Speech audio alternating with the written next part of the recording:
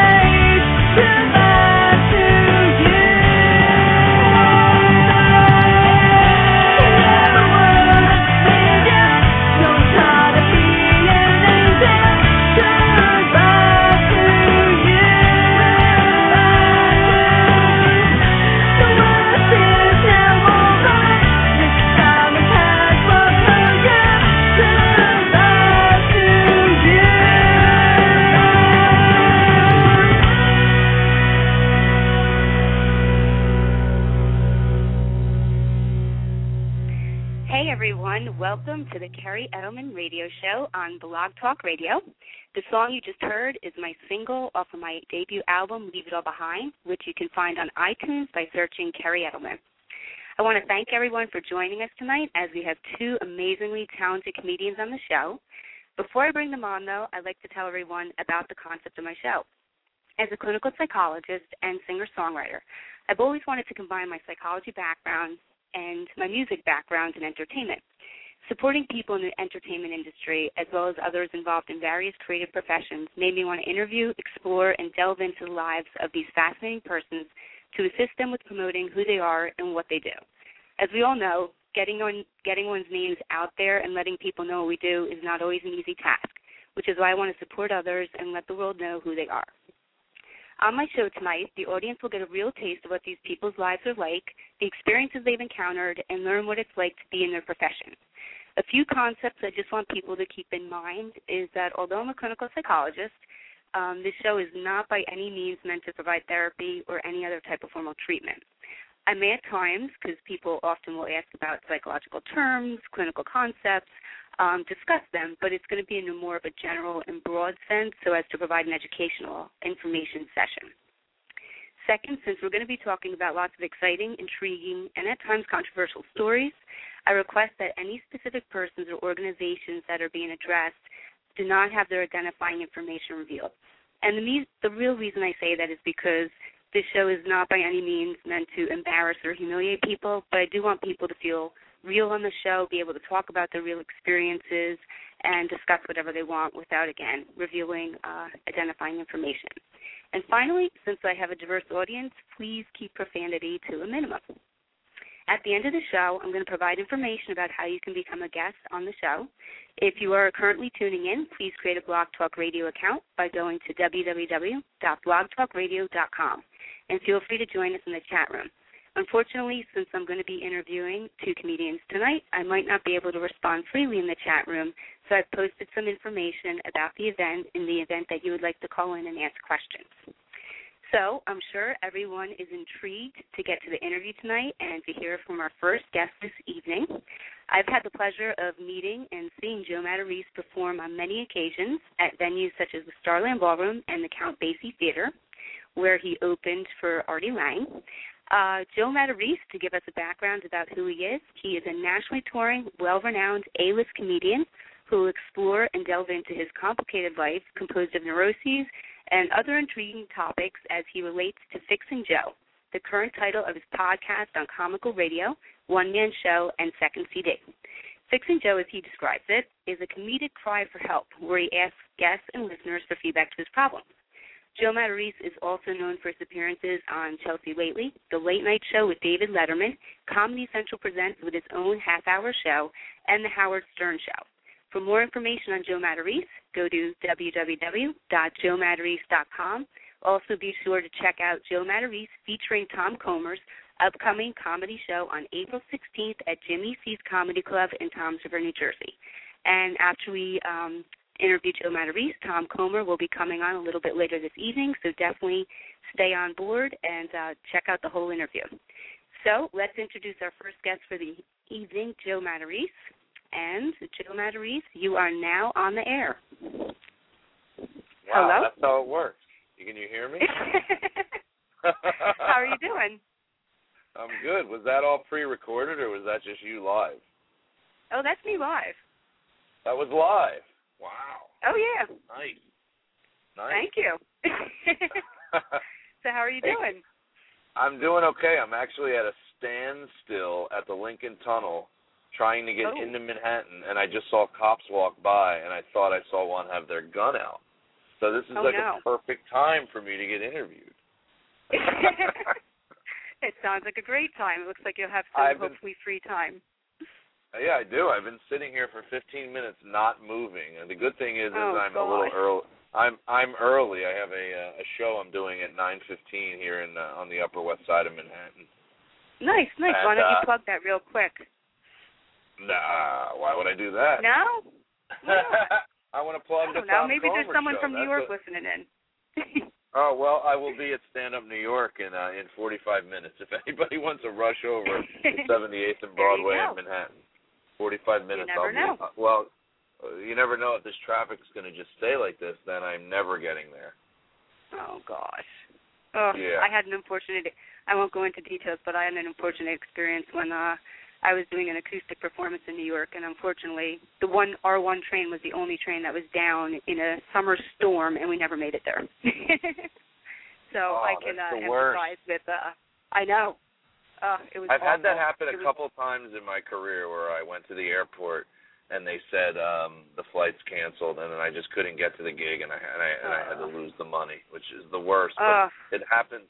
I remember when I used to open for Artie Lang a lot, and he used to say, he never once had a gig that he couldn't get to. It used to amaze me. He would leave the Stern show, and he would do the whole radio broadcast.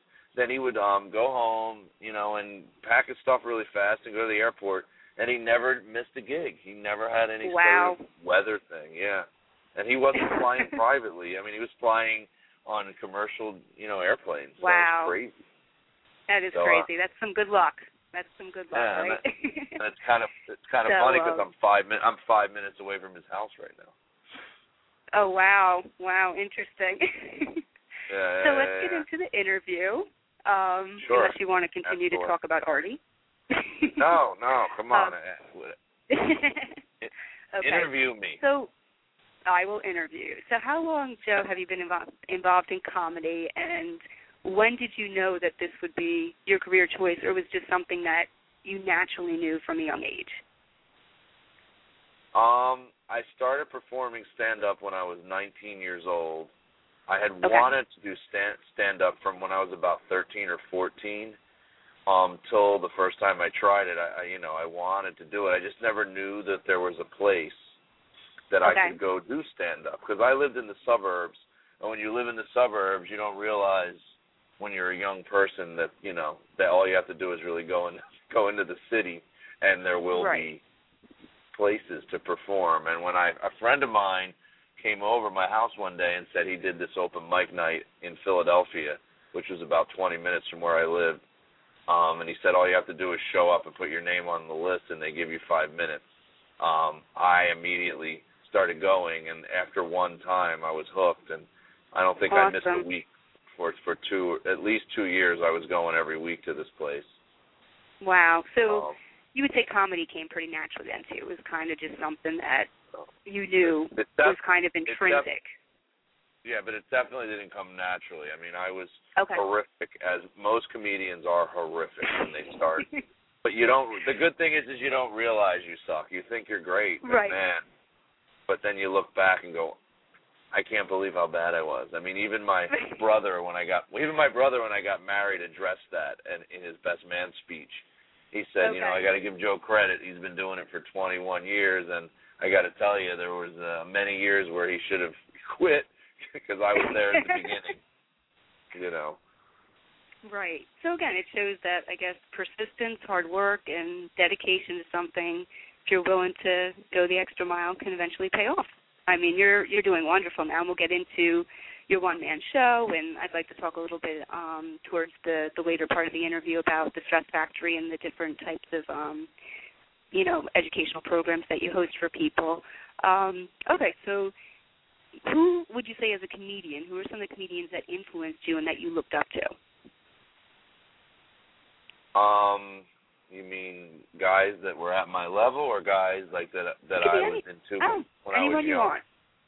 Well, when I was younger, or when I was a teenager, I used to listen to a lot of comedy alone in my basement. I was very antisocial. I was a little socially awkward. I guess that's what antisocial means. And what I would do is I would argue with my parents a lot, and I remember vividly yelling at them and then going down in the basement and putting headphones on and listening to comedy albums. Okay. And those guys were Steve Martin. I used to listen to. I had all Steve Martin's albums. I had a bunch of old Richard Pryor albums. I had Eddie Murphy's Delirious, which probably every comedian that's around my age would probably say was something that they listened to. Eddie Murphy, when he was young and just coming up, was a guy that was really blowing up and inspiring. Mm-hmm. Let me think who else. Cool. Robin Williams was someone I listened to when I was young. I liked when I was young, and as I got older, I kind of stopped liking his stand-up as much. I listened to Billy Crystal a little bit when I was younger. Okay. And then as I started doing stand-up, some of the guys that used to really be the guys that I liked when I first started, because not only did I listen to a lot of stand-up in my basement when I was a teenager, once I started doing stand-up, I used to videotape on VHS tapes, like any time a stand-up comedian was on television, on MTV's half-hour comedy and all these A&E, Evening at the Improvs. I would just watch them all. And guys I liked from the guys that were, the young stand-ups that were making a living were Dana Gould was someone Dana Gould I always get his name mixed up. Dana Gould was someone I listened to. Brian Regan. I really love Brian Regan. Let me think who else. I mean, Gary Shandling. Guys like that. Right. Very cool. Very cool. And then as I became a comedian, I think when I moved up to New York City, guys that I really liked were like Dave Attell and Bill Burr and Patrice O'Neill and Rich Voss, guys like that. Right. Very cool. Very cool. Just gave you an 8-hour answer. So as we all know, I mean, you're doing very well into your career right now. You're very established. On a personal note, when you started out in this career and decided to choose it, did you find family and friends to be supportive of it? No. Not at all. Well, my friends were my friends were actually supportive. I would say family. You know, I don't want to slam my parents, but definitely my grandmother was not very. The Italian grandmother was not supportive. I remember just doing Letterman, and I went over to my grandmom's house, and she said, "Are you still doing stand-up? Why don't you just quit that and start learning a trade of some sort?" And no. I had just done Letterman. That's crazy. Did she understand what Letterman was? I mean, getting to that caliber and that level? Yeah. Yeah, but she just always was like, she remarried. My grandfather died when I was pretty young, and my grandmother remarried, and the guy she remarried was like a welder, and he definitely did not understand anyone pursuing a comedy thing. And they used to tell me I should be a welder. I mean, multiple times. Right. Well, I think you're doing a great job, so I don't think you need to go down that road to becoming a welder. Well, I understand now that I'm a father, and if my son told me he wanted to start doing stand-up, I mean, I wouldn't tell him not to do it, but I definitely would like him to pursue something else, you know, because it's so hard. Right. No, I understand. And you get your feelings hurt a lot, so maybe my parents were being overprotective. Yeah. That could be it, too. You can reframe it, and I know your wife's also a psychologist, so, you know, I'm sure you can relate to both of us. But, yeah, maybe you can look at it from a different angle, that they were just trying to look out for your best interest, and, yeah, I can understand that. So, as I can imagine, because I know being... We might be moving. We're actually, looks like a car is moving. I see moving. Everyone... Joe is moving, everyone. Is moving. So, let's wish him luck that he gets into his show in time. So getting back to it, you know, I can imagine. I mean, I'm involved, as you know, in the music industry, and there's a lot of drama, competition, et cetera. And I'm sure there's the same things that go on in the comedy circuit, too. How do you cope with the pressure? That's the hardest part, and that's, you know, where a lot of the arguments come in my marriage, because I'm feeling pressure. Even right now, to be honest, I'm feeling a lot of pressure over something that just happened today in my career, where it's like, and I always second guess. I never trust my decisions. I wish I was more confident as a person, because if I was, I would trust my decisions. But I think because I second guess everything, and I have that personality, it's probably why I wanted to be a comedian. So it kind of fights itself. Right. That answers the question. How? Yeah, I guess it does. I mean, I can understand what you're saying, though. I mean, I'm sure you're always getting pressure from all different angles. But you don't feel, I mean, and this is more personal stuff, I mean, you don't feel confident at this stage in the game where you're at in your career? I mean, you're doing amazing. No. I don't think comedians ever do. I know I don't. I feel like a failure, to be honest. Wow. My well, my you're wife not, made Joe, a lot so. more. I just did my taxes, and my wife made a lot more money than me.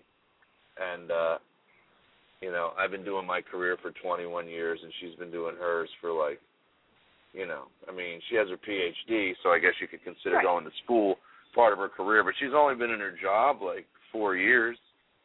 Right. I got and that's 21 similar to me years. Too. Yeah, right. I mean, I've done a million things on TV, but it does not. I literally don't make that much more than I did. I made more. To be honest, I made more money 10 years ago than I make now. I make less. Oh. The better I've got, the less I've made. I'm gonna really. make anyone who's pursuing comedy at an early stage right now. Well, that's a later question that I have for you.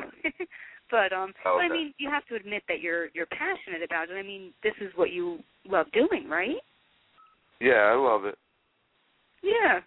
So I mean, I guess you could say it's all relative sometimes. I mean, I understand that monetary-wise, sometimes you're not maybe where you want to be, but at least you're doing something you love. I mean, you know, I work in a prison as a clinical psychologist, and you know, I mean, it's fascinating, it's interesting, it's challenging. I like it. Would I like to be doing something more entertainment-related with psychology? You know, I'm not looking to go on the road and become a famous musician. If it happens, great, but that's not what I'm banking on. But, you know, I would love to be using my skills, you know, as I said at the beginning of the show, in more of this type of an aspect. I mean, I really enjoy doing this type of stuff. So, but, you know, it is what it is. So, right. But, all right, moving back to coping with the pressure. So, evidently, I was going to say, why do you continue to do comedy? But I think we already answered that question. Well, because I love it so much. I mean, there's really nothing else. I venture out and do projects on the side of comedy that relate to my comedy, like my podcast and my one-man show. I'm not doing stand-up, but it kind of relates and feeds each other because the subject matter is similar. Right. You know. Right. Absolutely. Like now as we're talking, and I'm not telling jokes. I'm not even being funny. I'm just giving you the truthful answers. I sometimes enjoy that more than trying to be funny. And I'm going through the Lincoln Tunnel right now, so if I lose you in the middle of this interview, I apologize. Okay. But I don't think I don't. Go ahead. I think I can make it all the way through the tunnel. Okay, nice. So well, keep asking. If for some reason you cut out, I can bring Tom on board. You can call back in, so no sweat. Don't worry about it. So we briefly started touching on your podcast and the one-man show that I want to let everyone know that you're currently promoting, titled Fixing Joe. And I'm curious to know, how did you come up with the title and the concept of the show?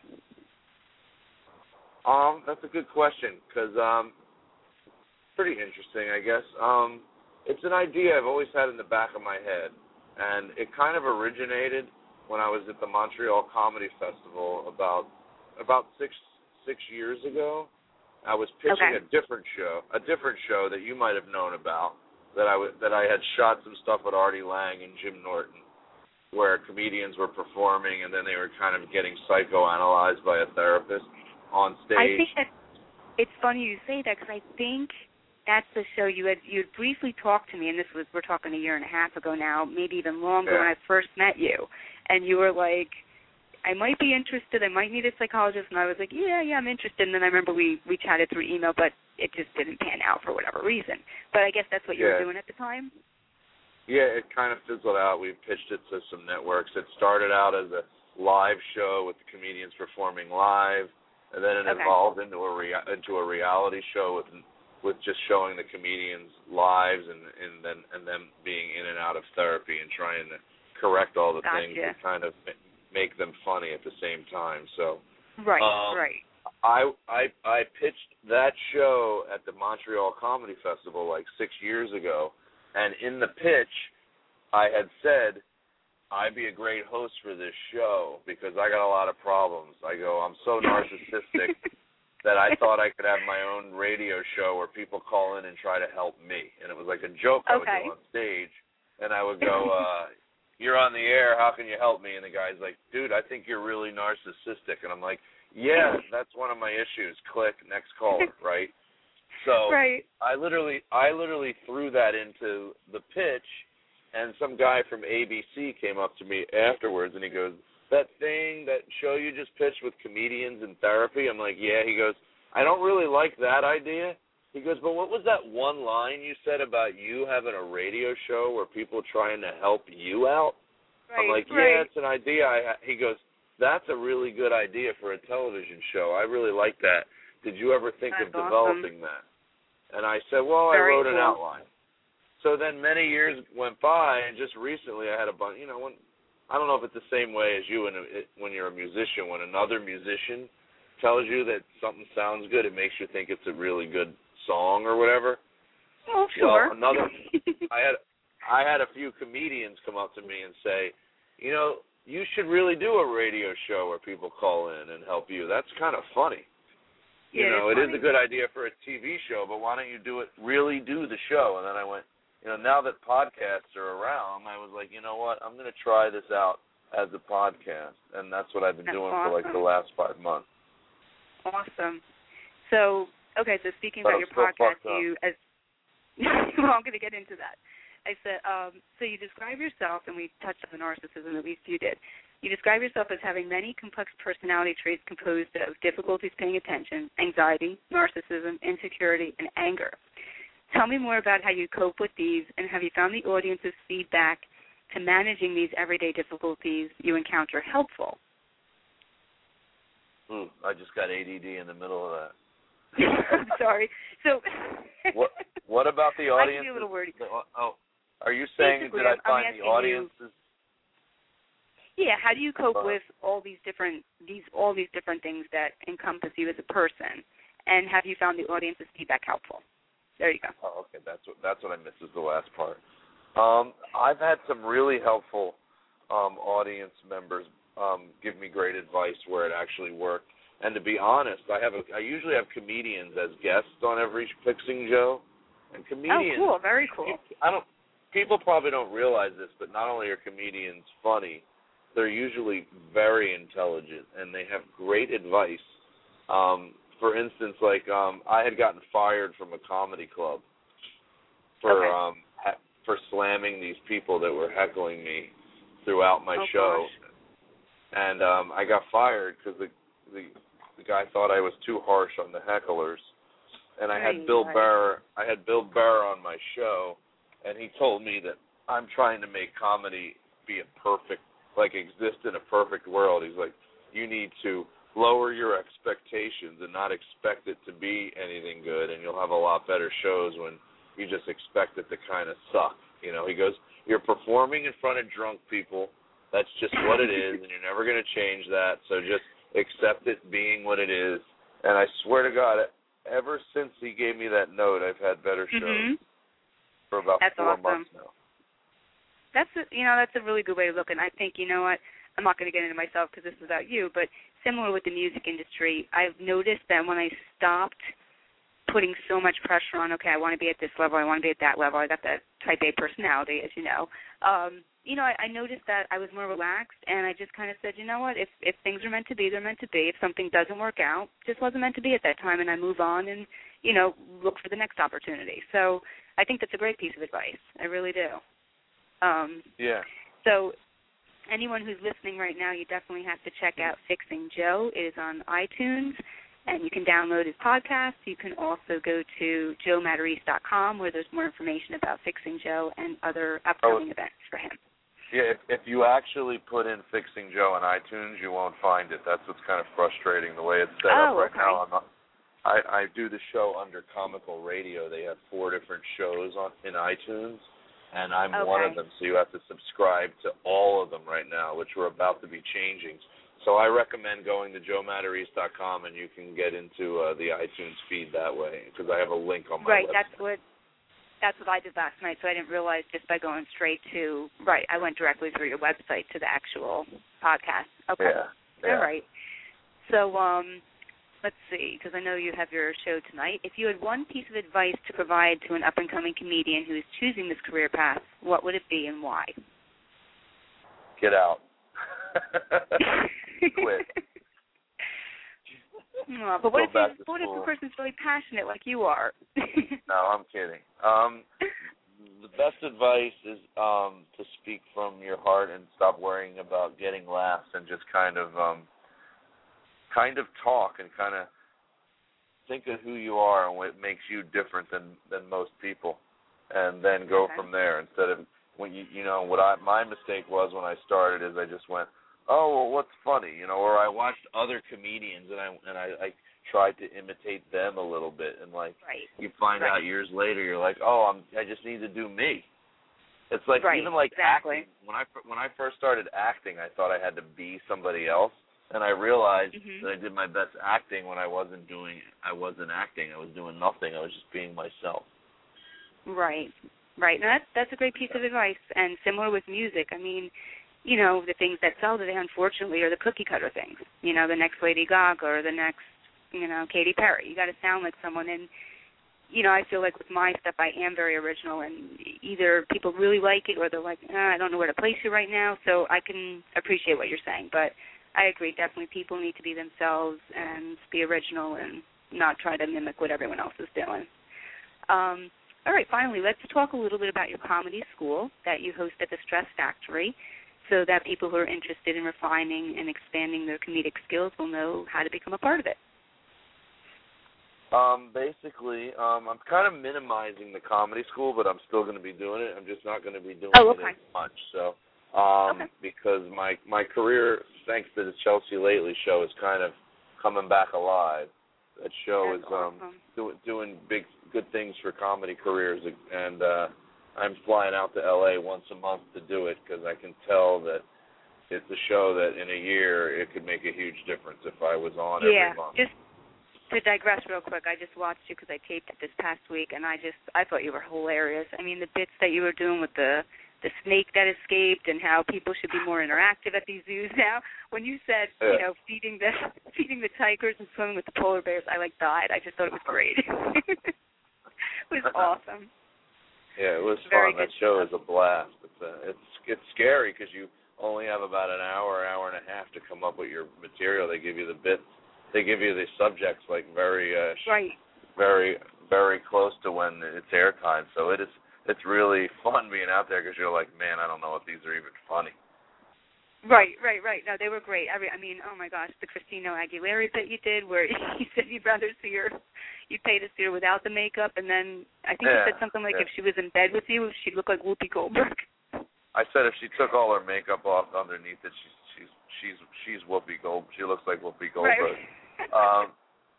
What did I? Oh yeah. So basically, why I said the Chelsea Lately stuff in my comedy is I can't teach the school as often because of my stand-up stuff and trying to raise a kid and be married and all that kind of stuff. So I teach it every 2 months at the Stress Factory. It's a 5-week class, and we start at the beginning, and by the end, you're kind of ready to do a set, and you do a graduation show and in front of all your friends and family. We usually have anywhere from 150 to 300 people in the audience for the graduation at the Stress Factory, and which awesome. Tom Comer, who you're going to have on next, was one of my students. And what I think I do a little bit different than a lot of these comedy teachers do, which is take their money and kind of, you know, they're usually comedians that aren't really making a living on doing stand-up, and they're not guys you see on television, whereas I kind of think I'm a guy that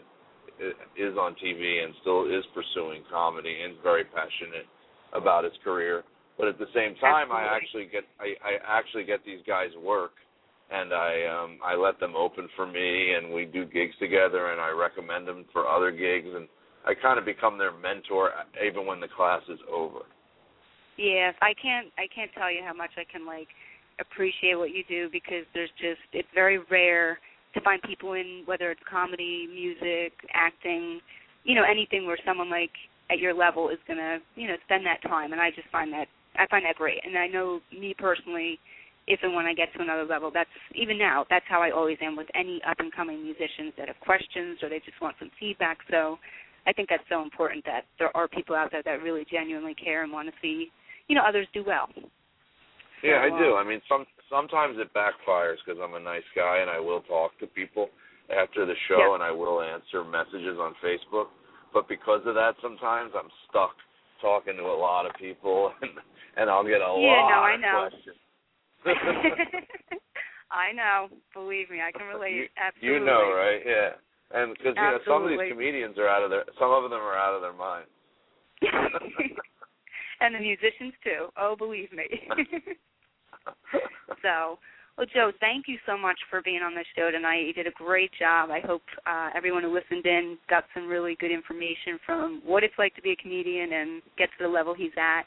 I'd like for you to plug some stuff before we move on, and wish you well tonight at your show. And I can't wait to see you April 16th. I'll definitely be coming to see you and Tom perform at Jimmy C's. So you want me to do my plugs, which is Jimmy C's? Yeah, do anything that... Okay, well, Jimmy C's is going to be possibly 2 shows now. Tom will tell you a little bit more about it when he comes on and gets interviewed next. But I think we have the first one sold out. We're adding on a 10 o'clock show at Jimmy C's, which is in Tom's River in Jersey area there. I'm not sure the website. If you know it, plug it.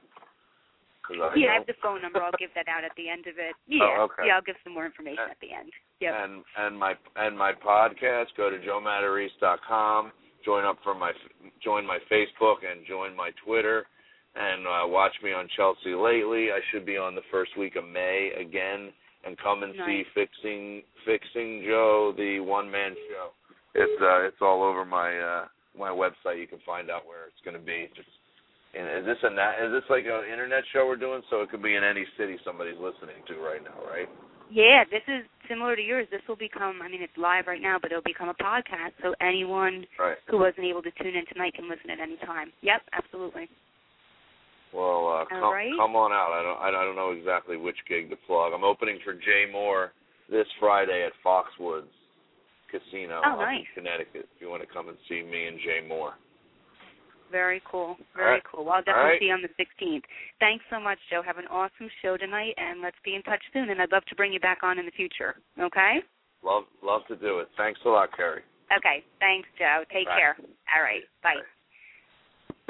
Okay, everyone. We're going to go into a short break right now. I'm just going to do a couple of advertisements, and then we will come back with comedian Tom Comer. You can hear an advertisement from Flirt Energy Drink, which exclusively formulated for the female athlete and is a sponsor of this show, as my song Vanilla Skies from my album is currently representing the product. But before that, let me get to an advertisement from Mark's Friggin', which is a website dedicated to the Howard Stern Show. Are you a fan of the Howard Stern Show but frequently have to miss some or most of the show as a result of where you work, having crazy children who drive you crazy, or not being able to access Sirius XM radio for some other reason? Well, there's no need to fear. Mark's Friggin' is here. Mark's Friggin' is a website developed for all the Stern fans, which provides daily Howard Stern Show highlights, TV show schedules, and much more related to the show. For more details, visit www.marksfriggin.com.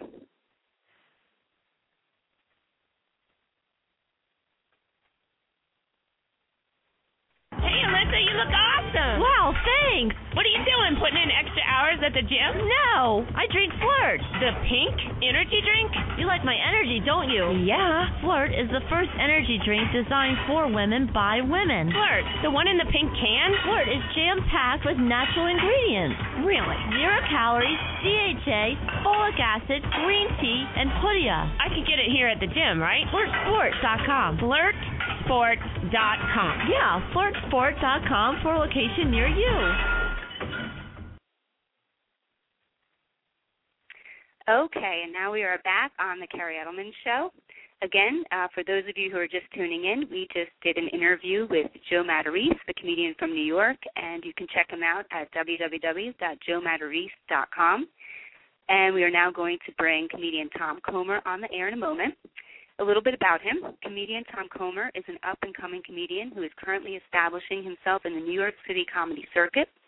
He will discuss during this interview how he manages a full-time career while performing as a comedian, the logistics of how one goes about breaking into the New York City comedy scene, along with his entertaining and intriguing experiences he has encountered on his journey to becoming a comedian. And let's bring him now on the air. Tom Comer, you are now on the air.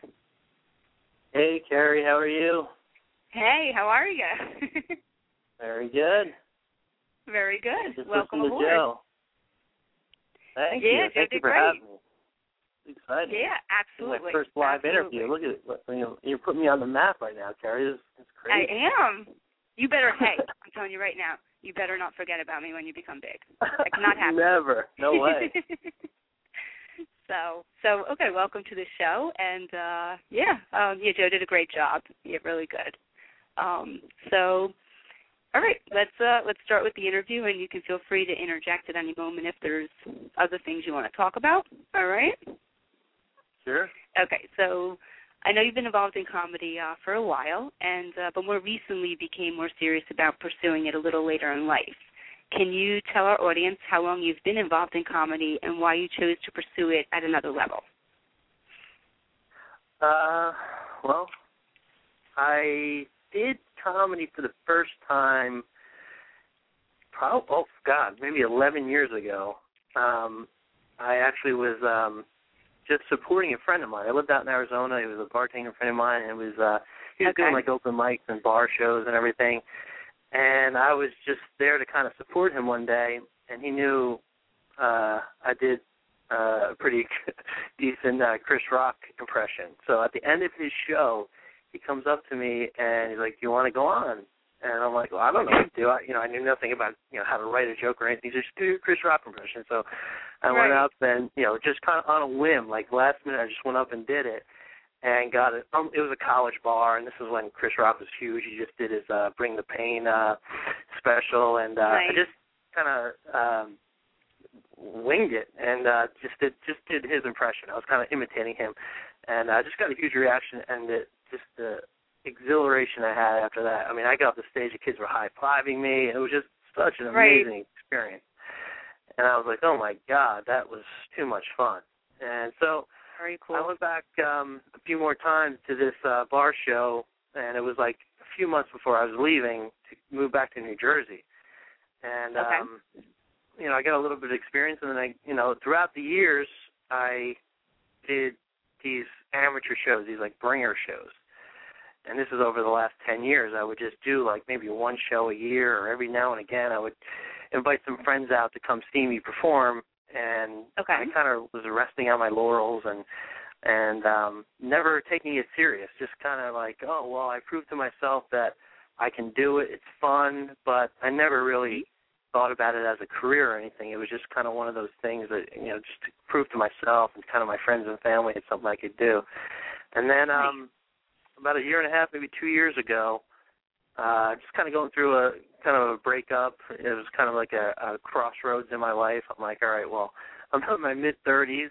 I can be single and lonely and, like, go on internet dating websites, or I could go and kind of really on an evening where I'd be alone or doing whatever, I can go and pursue something that I think is totally fun and it's something that I always thought about. So long story short, maybe a year and a half or so ago, I did a bringer show, and I was offered the opportunity to kind of work for a club in New York City doing this barking thing.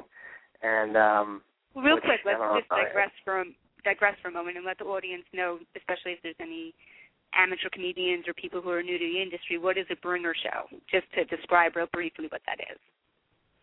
Sure. Anybody, it doesn't matter who you are, how funny you are, doesn't matter. Anybody can get on stage and do stand-up comedy. You can go to an open mic. I break it down this way. There's 3 ways you can get stage time. You can go up and hold a microphone and tell your jokes. You can do an open mic, which, it's kind of like music, right? There's open mic music, and anybody can get up and just kind of, do your thing. The problem with open mics for comedians is most of these open mic shows are just other comedians in the audience. While other comedians are, just they're egomaniacs and narcissistic and all that, and they don't care what you're saying, and they don't laugh. They're looking at their own notes, and they can't wait for you to get up. You know what I mean? And that's the same thing with the music. That's the same thing with the music open night. It's a bunch of musicians waiting to get their 3 minutes or their 3 songs in, and Exactly. Yeah. So to me, that's a waste of time. I mean, they suck. It's just you don't get any true audience reaction. You don't know if your material is true or funny or what. It's just so that was out the door for me. And then there's what they call bringer shows, where basically you have to bring friends to come out to see you. And can you imagine how old that would get after 2, 3, 4, 5 times? And then basically that was where I was at, was where I would invite friends. This was years ago, 8, 9 years ago when I first moved back to New Jersey. I would invite friends on a Tuesday night to come to New York City to see me perform in front of, a bunch of other people's friends, and it was all amateurs, and quite honestly, not most of them were not funny.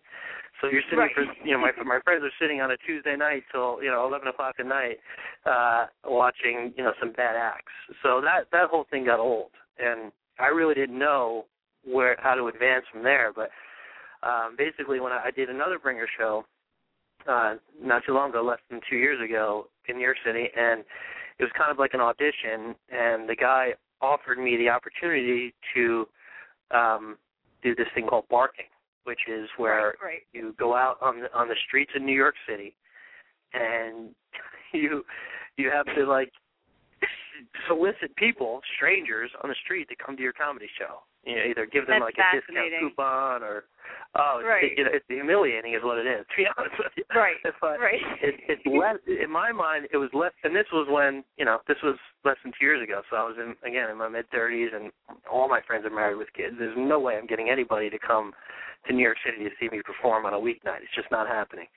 So this was, in my mind, the only way to get stage time. And I sucked it up and did it. And I did it for like 9 months, where I would just go out there and just humiliate myself and just make a scene and try and get people's attention and get them to come to our show. And so you would say it took you about 9 months before then you were basically asked to perform regularly at this venue, right? Right, exactly. Eventually, I paid my dues, and which was quick. I mean, I know comedians that spend 3+ years doing it, and I advanced pretty quickly. Where I'm working for the producer now, and I got to do other. I got to pay my dues in other ways. I'm still totally a green up and comer, but I at least graduated from the going out in the streets and having to solicit people to come to our shows. Right. Wow. Yeah. So you've been involved now in New York City comedy circuit for some time, doing, where you're at right now. How do you manage basically doing this New York City comedy circuit and the challenges that come along with your full-time career? Because I'm sure that's complicated and challenging. It's draining. It really is. I mean, I work very hard in my day job too. I mean, I got a career that's very demanding, but I think, honestly, what frees up the time for me is the fact that I don't have a wife and children. You know what I mean? Right. So I can spare a few nights a week where, although it's tiring, I don't have anybody waiting at home for me. I'm not neglecting anybody. So I'm able to, go and spend that extra time, doing what I love. And it really, it's all worth it. I just love it so much. So that's what motivates me, where it's not like a job. I don't treat it like a job. It's like a hobby. You know what I mean? So it's not like I'm driving to the city like, oh, this sucks. I gotta go to work tonight. It's like, I'm excited. I'm looking forward to it. That's awesome. So give us an example of a day. For example, do you wake up at like 6 and then you don't get home till 2 in the morning from the city? Like when you go straight. It really depends on the day. It makes me tired just thinking about it, to be honest. And believe me, we've spoken, and I do a lot, but that just, you do everything. I don't know what you're talking about. I mean, I have no clue how you find the time to do what you do. I mean, that's a whole other story, but compared to you, I feel like I'm lazy, honestly. No, you're not. You can interview me one day. You'll be the interviewer. Right, yeah, we'll set it up. No, but, no, I mean, what's great about my day job is it's very flexible. I make my own hours. I make my own schedule. It's not like a typical 9 to 5 where I got to report to an office at a certain time. So maybe I'll start a little later on a night where I'm out late. But it's on a weeknight. If I do it on a weeknight, I should be home by midnight. And quite honestly, I'm a night owl anyway. So if I was home watching TV, I wouldn't be asleep by 12. You know what I mean? So it is a long day. A lot of times it's a 20-hour day. I don't even know. I mean, it's. I try not to think about it. I just kind of. It's a grind. I go through the motions, but I drive home with a smile on my face. I really do enjoy it. That's cool. That's really cool. It's time management, but without all the other family life things, that would get in the way. It frees up the time. Right, and I think you made a really good point for anyone who's listening in. you enjoy it, and that's what's important. When it starts to become a chore and a task and you're not looking forward to it and you're kind of dragging your butt into doing this stuff, then you know that you got to either take a step back and reevaluate things, or it's time to reconsider what you're doing. And we had talked about that. I mean, I said that, my music career for, a little bit of time has become tough because I turned it into so much of a business. I lost a little bit of my passion. So that's something I'm kind of, getting back right now. So, but I can understand when you're really passionate about it and you look at it as a hobby and you don't look at it as a task, it can be really enjoyable. Absolutely. So once I start treating it like a business and like doing it for money, because there's no money in it. I make no money. It's right. Then I don't know if I'll be doing it. I do it for the fun of it. It's like a sport. It's a hobby. It's I suck in sports. Okay, so like I'm not joining the basketball league anytime soon. You know what I mean? You play sports? So this is my sport. What's that? Right. You didn't play sports when you were younger? I tried. Did you play sports? My dad wanted me to. Were you on any teams in high school or anything? Did you play any sports? I played freshman football. I played football, Pop Warner football, my whole childhood for like 6-7 years, and I was tiny. I was a tiny little kid, and I played freshman football, and then like going into sophomore year, I was just way too small to play with like the seniors and everything, so I quit that. And I did some wrestling. I was the only 93-pounder in the high school, so they put me on the wrestling team. And I sucked at that, but yeah. But this is my sport, my hobby, and it's something that I just love. That's great. That's really, really good. So while we're talking about your sport and your hobby, describe for the audience your stand-up act and how you develop some of your material.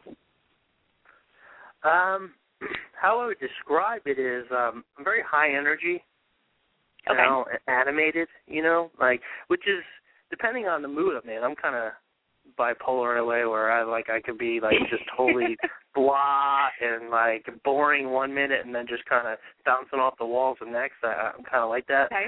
But my stand-up act is definitely high energy, animated, kind of do voices and characters, and it's not like the one-liner type, where I'm very I would just call it high energy and animated in general. My material is like self-deprecating. I pretty much basically just talk about all my weaknesses and insecurities, And I'd say I'm working on this because the only way to really advance in the industry is to come up with really clean material. You get more work that way, but I'd say most of my material is rated R. It's not for the if you're a conservative, tightwad, you're not going to probably like my comedy or my humor. Yeah, it's entertaining. I really, for this early on, to pat myself on the back, I think I do quite well as far as audience reaction, and I just have fun with it. Awesome. Very, very cool. So who are some of the comedians that influence you and that you look up to?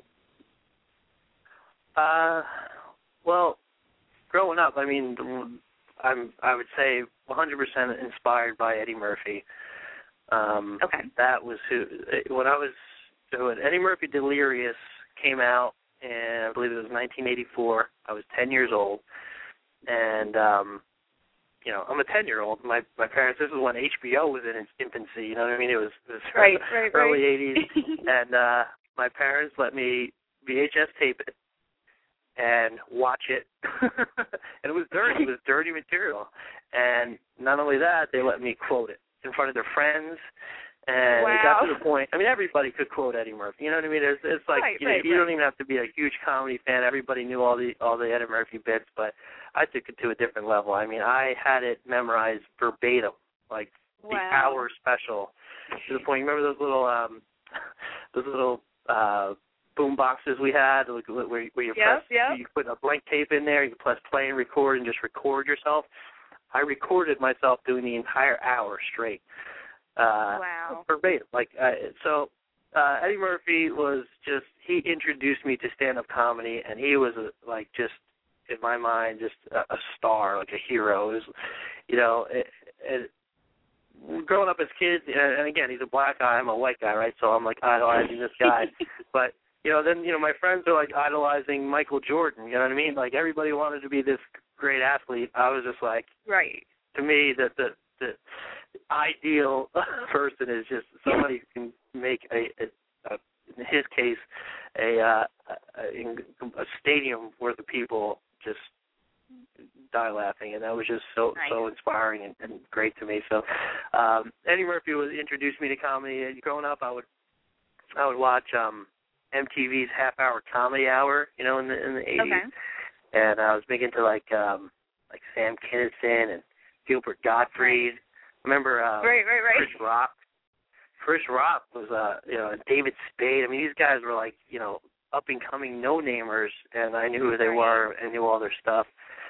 But I liked all comedy. It just from that early age, for me, honestly, if I wasn't involved with comedy, and going back 3 years ago, I wasn't regularly involved. My ideal night is either to be at a comedy club as a audience member, or sitting home on my couch or recliner and watching Comedy Central's Friday night stand-up. And I just love it as an art form, and just watch it and just study it, and just a huge fan. Yeah, I mean. Yeah, same with me. As I mentioned to you when we spoke recently, that, I mean, I just started getting into it a couple of years ago, just going out to see a couple of people that are regulars with the Howard Stern show, and just, it was great. And for me, it was more therapeutic, just from a hard day of work, just going out and just laughing at mindless stuff and not having to think about anything was just so great. Right, absolutely. But so I don't want to put you on the spot, but I heard that you do a really good impression of Chris Rock because you mentioned it earlier. Would you be open to entertaining the audience with it? Right. I mean, you know what? It's funny. Speaking of Joe, Joe Matarese, obviously my mentor, and when I getting back into it, I took his beginner course, and ever since then we've kind of been, pretty well in touch. I did some writing classes with him, and he pretty much taught me how to write a joke, and really taught me how to not make mistakes, just easy mistakes early on. And when I went to him early on in that first beginner's class, I was doing some hacky impressions. Like I was doing a Forrest Gump impression, and so some things that he just was totally disgusted by. Told me, please scratch that. You're going to get laughs. I mean, you might get laughs from the audience, but nobody in the industry is ever going to respect you. And then I did my Chris Rock for him, and he actually approved it. So that meant so much to me. You know what I mean? No, a bit I'm working on now is like, going back to the Eddie Murphy thing, and for whatever reason, I just find black comedians like actually funnier than white comedians, just in general. Black comedians are just more entertaining and funnier, and I just idolize them more. So it's kind of ironic, a white dude doing a black guy impression, but I do black guys the best probably because I idolize them the most. So love it. You know what I mean? So a bit I've been working on is, you know who Chris Tucker is, right? I've heard of him. I'm not sure if I know. Chris Tucker is, he was on all the Rush Hour movies. He got that high-pitched voice. He was on the movie Friday. He started in stand-up. He's more of an actor. His career's kind of fizzled out. But this is my impression. I always wonder if these guys knew each other. I wonder if they know each other at all, because they're kind of like guys that comedic minds that I admire, and they're kind of original in their voices, and I always wonder if they knew each other. So this is kind of my impression of Chris Rock and Chris Tucker just bumping into each other in L.A. somewhere and just slamming each other's careers. Like Rock would go up to Tucker and he'd be like, "What's up, Tucker? What you been working on? Rush Hour 4 and 5. You working on Friday after next Friday? You should combine those two movies. Call it Rush Hour on Friday. I mean, you got the chance and I shoot jumping around, smoking weed, fighting crime." Tucker be like, "What happened, man? Man, you ain't never been in a movie that was a hit, man. Man, you knew that hit wasn't a pocket and is a hit, man.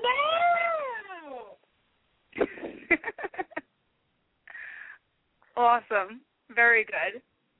I was just screaming that. No, that was good. Very good. I wish I had one of those Howard Stern clapping things in the background. What's that? No, I said I wish I had a Howard Stern clapping thing in the background, so we had a big audience clapping. Yeah, you gotta awesome. get Very your own job. Fred Norris to start doing some sound effects. Yeah. Absolutely. No, great job. Very good. So if you had one piece of advice to provide to an up-and-coming comedian, especially since you know what it's like to be kind of on the ground level, working your way up, what would it be and why? Well, that would be like me giving advice to, one of my peers because, I haven't really accomplished anything yet. I'm just kind of... But you've done a lot of the groundwork, so you understand what you need to... I'm not saying... I know what you're saying. It's not like you're Joe Matarese and you're given... I know, but you still have done... You've done more than you think. Yeah, somebody, it's advice to somebody that was in my, at my level 2 years ago. And this is just advice that was given to me is stage time. Mm-hmm. Stage time. Get as much as you possibly can because that's the only way to get better. Right. That's why I thought I was, people would call me. It was years ago when I would do one show a year, they would call me a comedian. They said, "Oh, this is my friend Tom. He's a comedian. He's a comic." And and I would let them say it, not knowing anything about it, but I wasn't. You're not a comedian if you do it, 10 times in your life. You got to just pound it out. And I did, in 1 year I did like 250 sets. So, and I'm still learning and trying to figure everything out.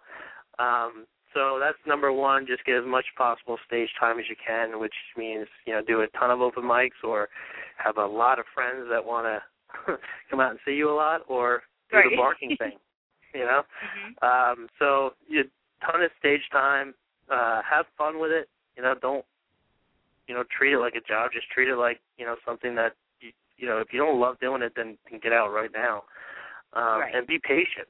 I mean, I have people that, that have unrealistic expectations for me. They think I'm going to, be the next, I'm going to be on TV sometime soon or, I'm going to be headlining shows across the country. That's not going to happen. I mean, I work with guys. I rub shoulders with guys that have been in the industry for 10, 15 years that you've never heard of.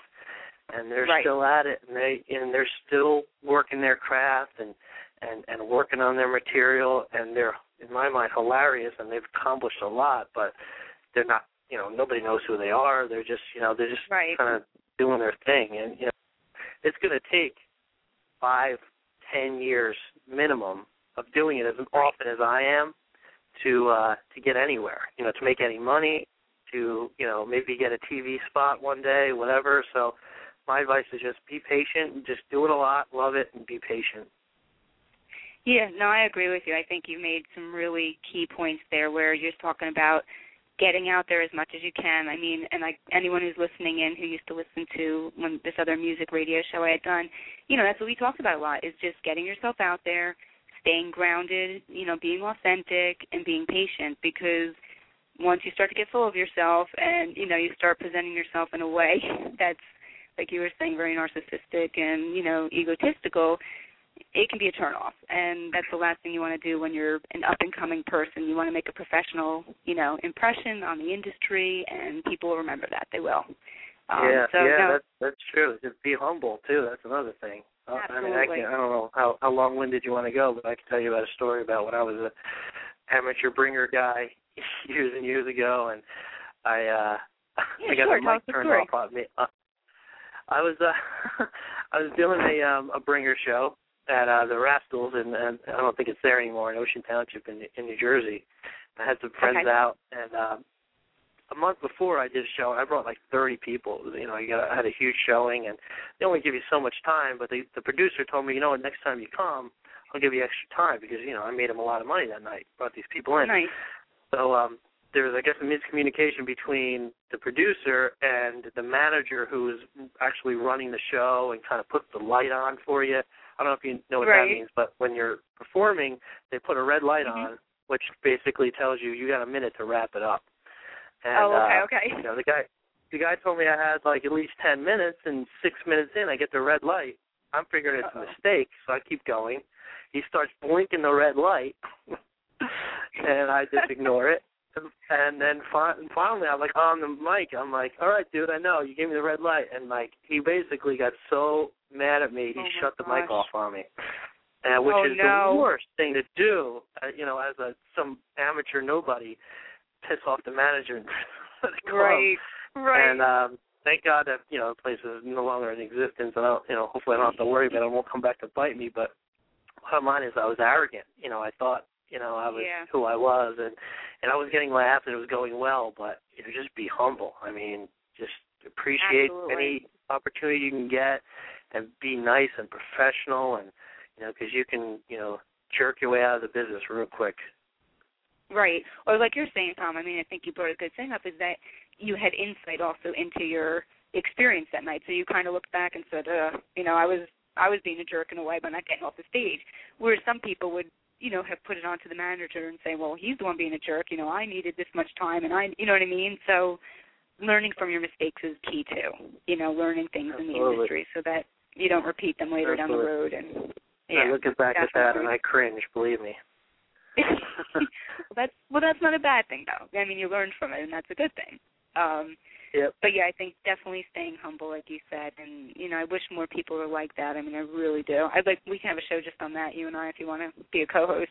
But I mean, that's something personally that I've, really hold true to myself in my heart, is that no matter how far I've gotten and all the different people I've met, I mean, I'm so grateful for it, and I continue to just stay grounded. And no matter who wants some help, I'll help anyone out. I'm not going to be like, oh, well, I'm at this level, so I can only talk to these people. You know what I mean?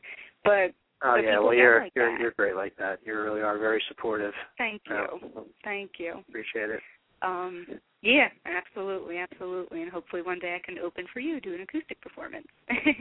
No doubt. We're going to set that up soon. Yeah, definitely. So I guess before we head off, is there anything else that you want to tell the audience about yourself? Anything you want to plug? Feel free to use this moment to free associate and talk about whatever you'd like. Sure. I mean, I'm I'm very early on in the career, so it's not like I have a website or anything. But by all means, if you're not already a Facebook friend of mine, Tommy Comer, which is my stage name, by the way.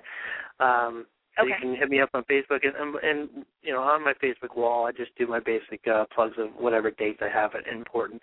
I'm at I'm working with a road booker who I did audition for months ago with getting a little bit of road work, which is just going to be kind of like the opening guy at these rinky-dink clubs around the region. But I should have some of those gigs coming up. Cool. Nothing necessarily to plug right now. I am at my home club. It's kind of it's a multi-room venue. It's the Broadway Comedy Club. It's in Manhattan on 53rd between 8th and 9th. That is the place that I'm at, and I'm working out my material on a weekly basis. The room that I do mostly is the World Room. They actually have a website. It's called The World. So it's TheWorldNYC.com. That gives you all the show times. But you'll see me there pretty much every Friday night, 8:30, 10:30, and midnight. If you know me, you can drop my name and get half price cover, which is nice. And so that's really where I'm at, on a weekly basis. So you can always go to theworldnewyorkcity.com or just hit me up on Facebook for those shows. And the big one that I'm promoting now is this gig in Toms River, which is at Jimmy C's Comedy Club, and we're close to sold out. It fits. I think about maybe 120 people. We've got close to 100 reservations, so there's limited seats available. All you need to do is call. I'm pretty psyched about it. We got a lot of my personal friends and family, but a lot of Facebook friends and whatnot. Oh, that's awesome. That's awesome. Yeah. So that if you're serious about going to that show, you want to go to that show, I suggest calling ASAP, and just call the number. It's Capone's Restaurant is taking the reservations, which is the same ownership, and it's number 732-473-8255. 732-473-1777. Again, 732-473-1777. Just tell them you're here to, you want to see Joan Matarese and Tommy Comer Saturday, April 16th, which is next Saturday. We've got an 8 o'clock show. Doors open at 7. Okay. You call in advance, you get your name on the list. It's a discounted cover. It's like $17. And we're thinking it's possible. And actually just during this interview got a call, which obviously I didn't click over to, from the owner, Jimmy Capone. Okay. We were in discussion yesterday about adding a 10 o'clock show because I know there's a lot of people that want to go that haven't necessarily gotten around to call yet. So we might add a 10 o'clock show that night.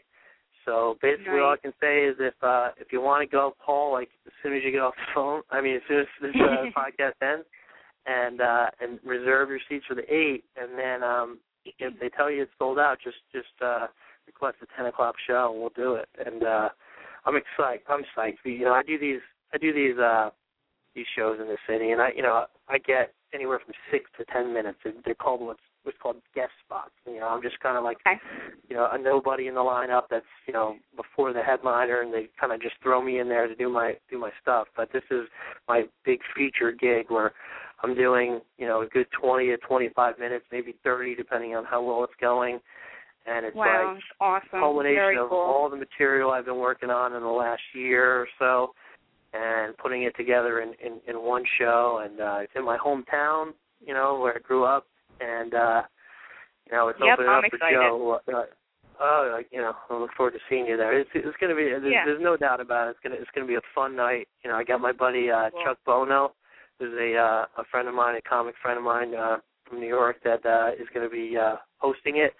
So it's just Chuck hosting it, and then me featuring, and then Joe Matarese, who I got to tell you, man, he's one of those guys that nobody knows his name necessarily. He's not like a household name celebrity comic, but I got to tell you, this dude is so funny. He kills it. And he's not like doing scripted. You'll see me, like my act is doing material. You know what I mean? I'm just kind of like going, I got a lot of scripted stuff that he is just kind of an improv guy that just kind of works off the audience and controls the crowd. And he is just amazing. So it's going to be an awesome show, and I'm totally looking forward to it. So again, that's next Saturday, April 16th, 8 o'clock show. I know. And stay tuned for the 10 o'clock. That might be happening. Okay, great, absolutely awesome.